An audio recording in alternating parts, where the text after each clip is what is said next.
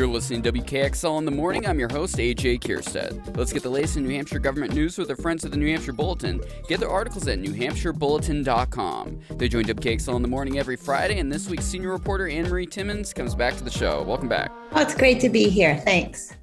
So before we dive into the craziness that happened at the State House today, with all sorts of legislation that was put up to vote, and from parking to abortion decisions and such, let's start off with something that we've been covering together is COVID hospitalizations. It looks like there were some changes with regards to how counting is done with those going forward. Yes, the state announced today that it was going to start counting its hospitalizations only if you are taking one of two drugs that are given to people who are in moderate to severe condition in the hospital, and they're for respiratory, your oxygen level is just too low.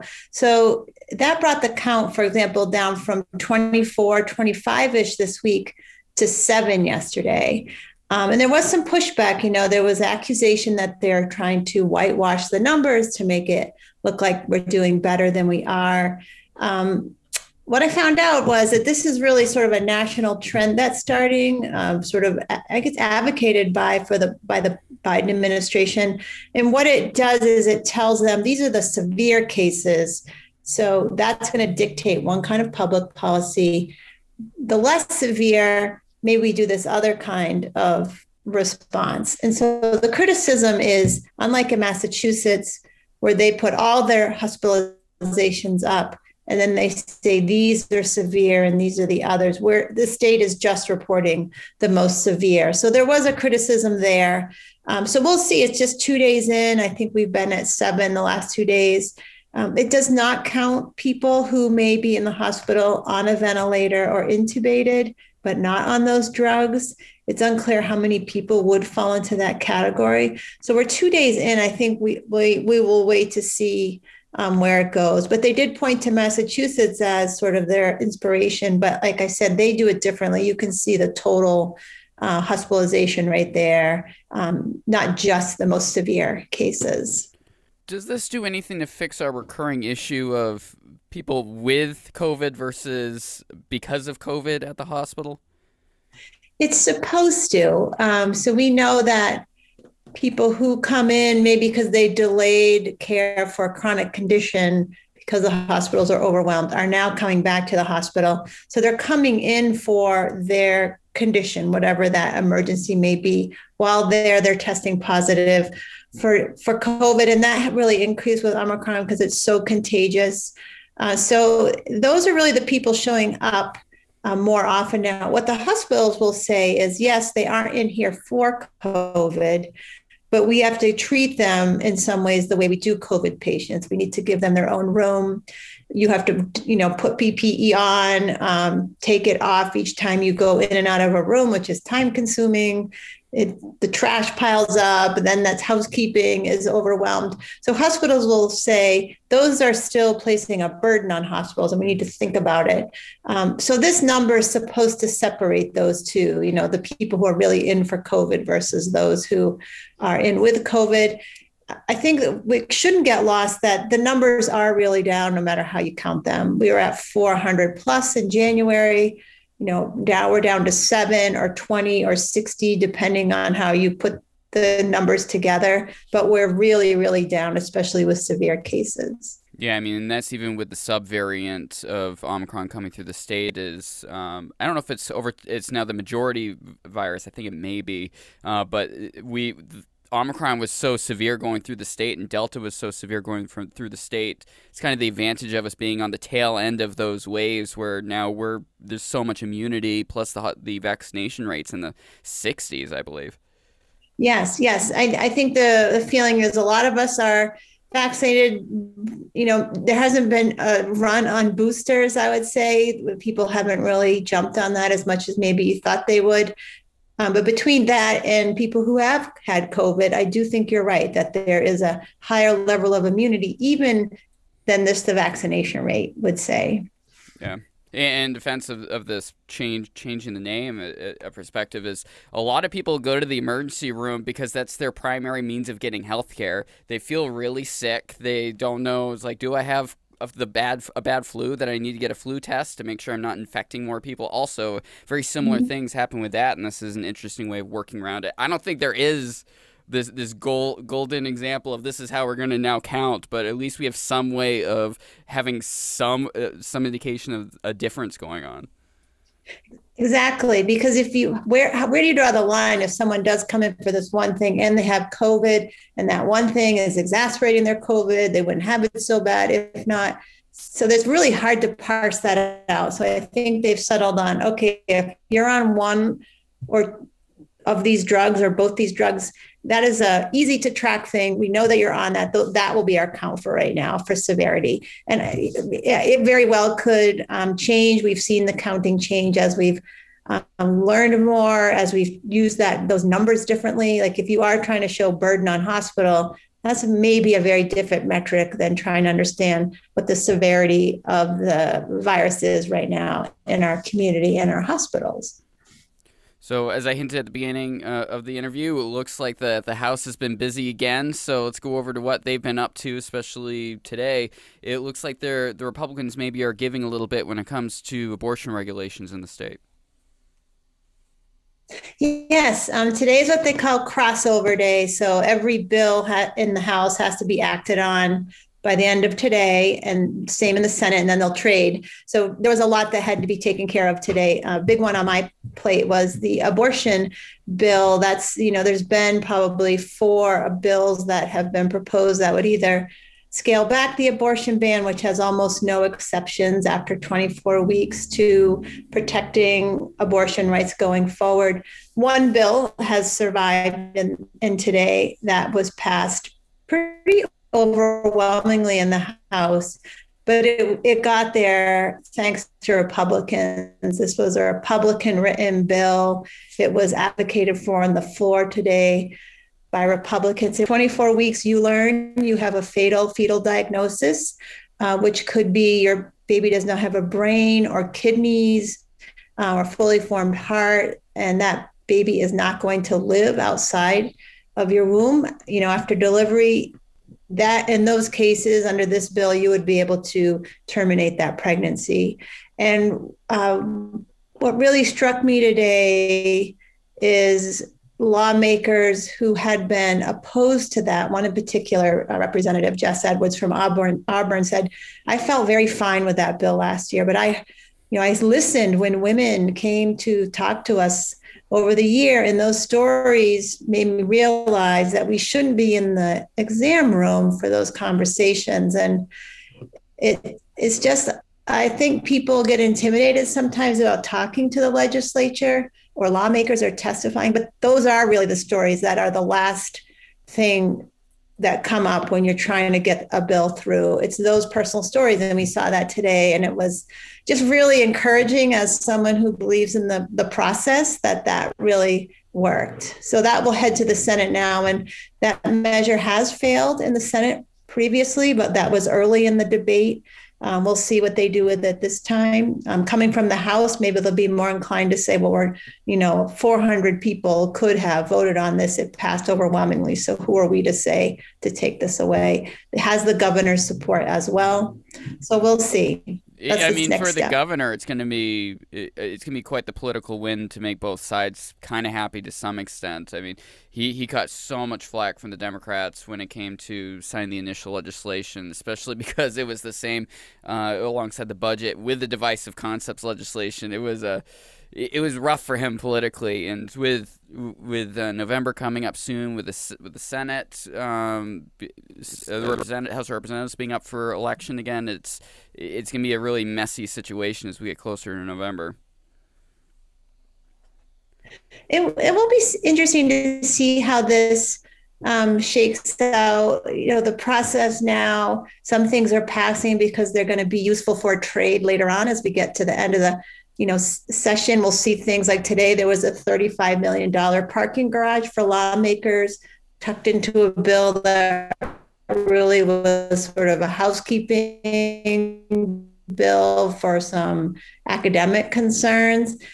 So when you see that happen, that's the others want that. So it'll remain to be seen what happens when that comes. But I think it'll be a very different situation than it was at the beginning of the year or even after the budget last year.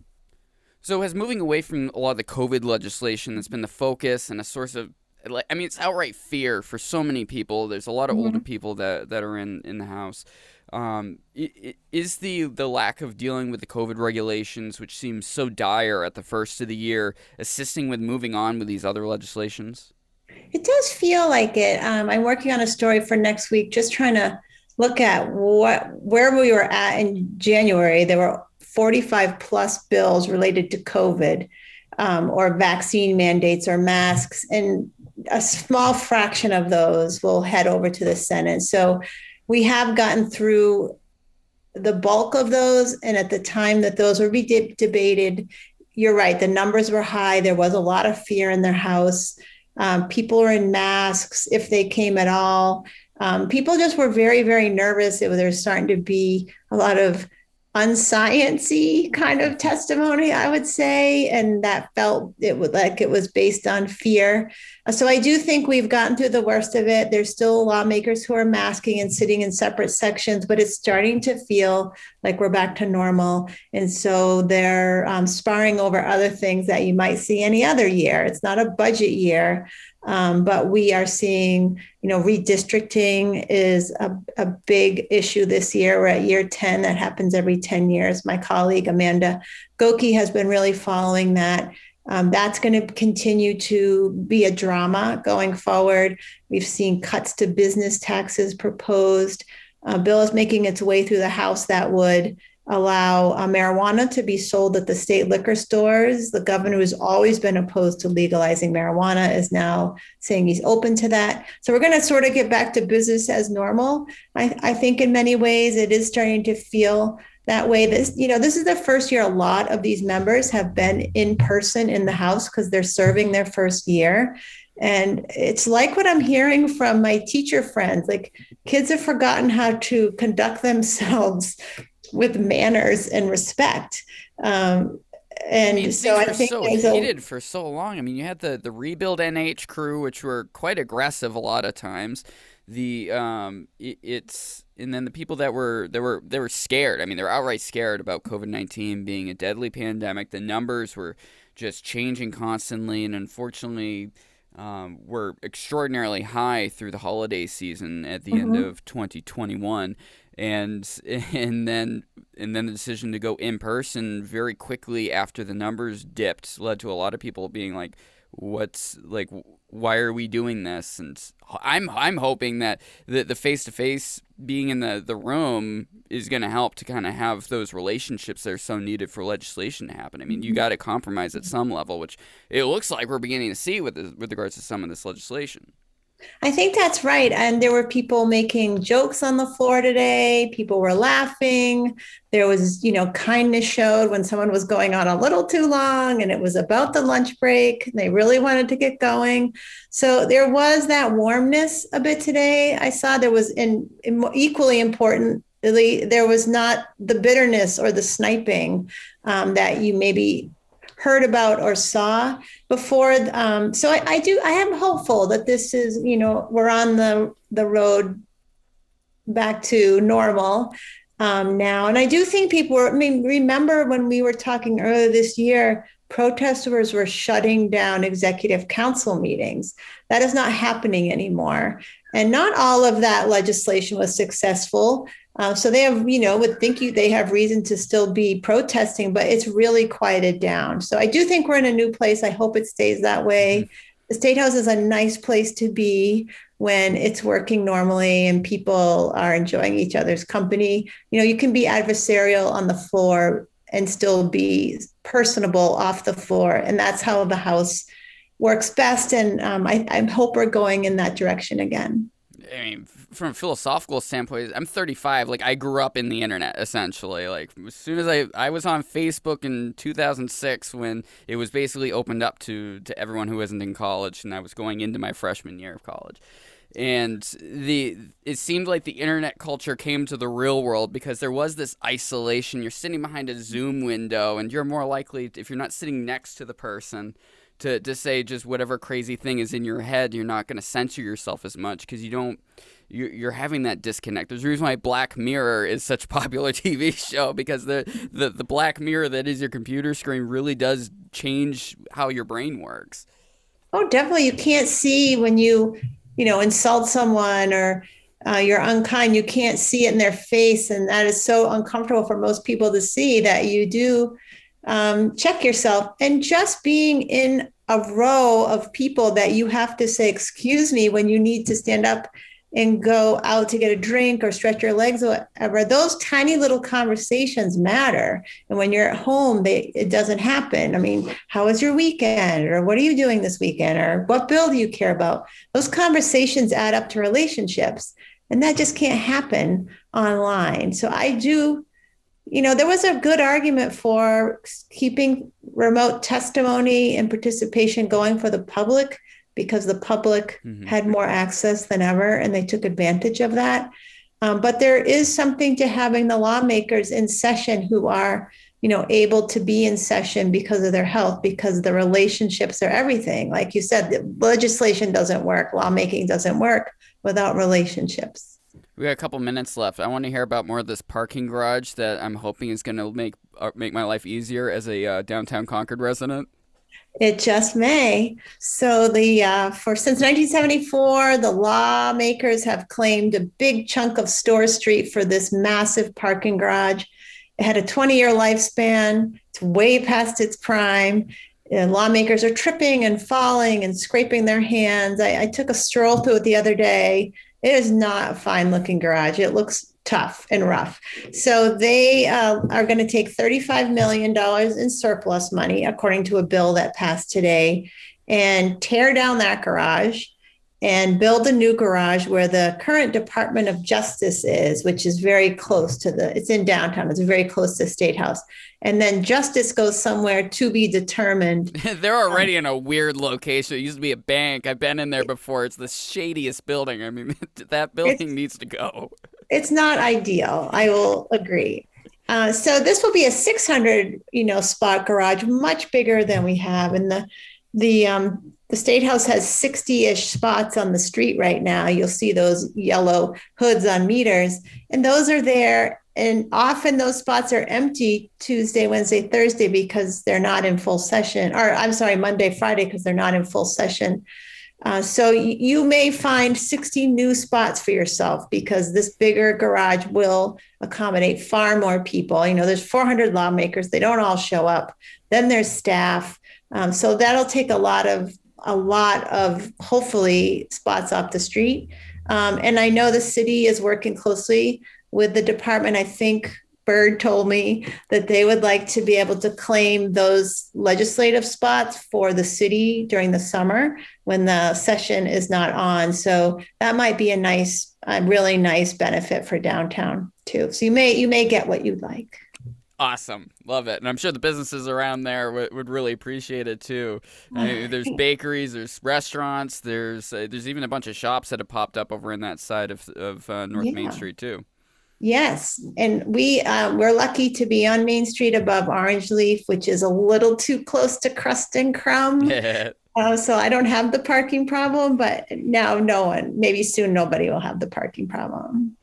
Senior reporter Anne-Marie Timmons over at the New Hampshire Bulletin. Thanks for joining me. Thank you. Take care. NewHampshireBulletin.com to get more from them, and go to NHTalkRadio.com to get more from me. Get the back episodes of the show and live stream 24/7 over there. I'm your host, AJ Kierstead.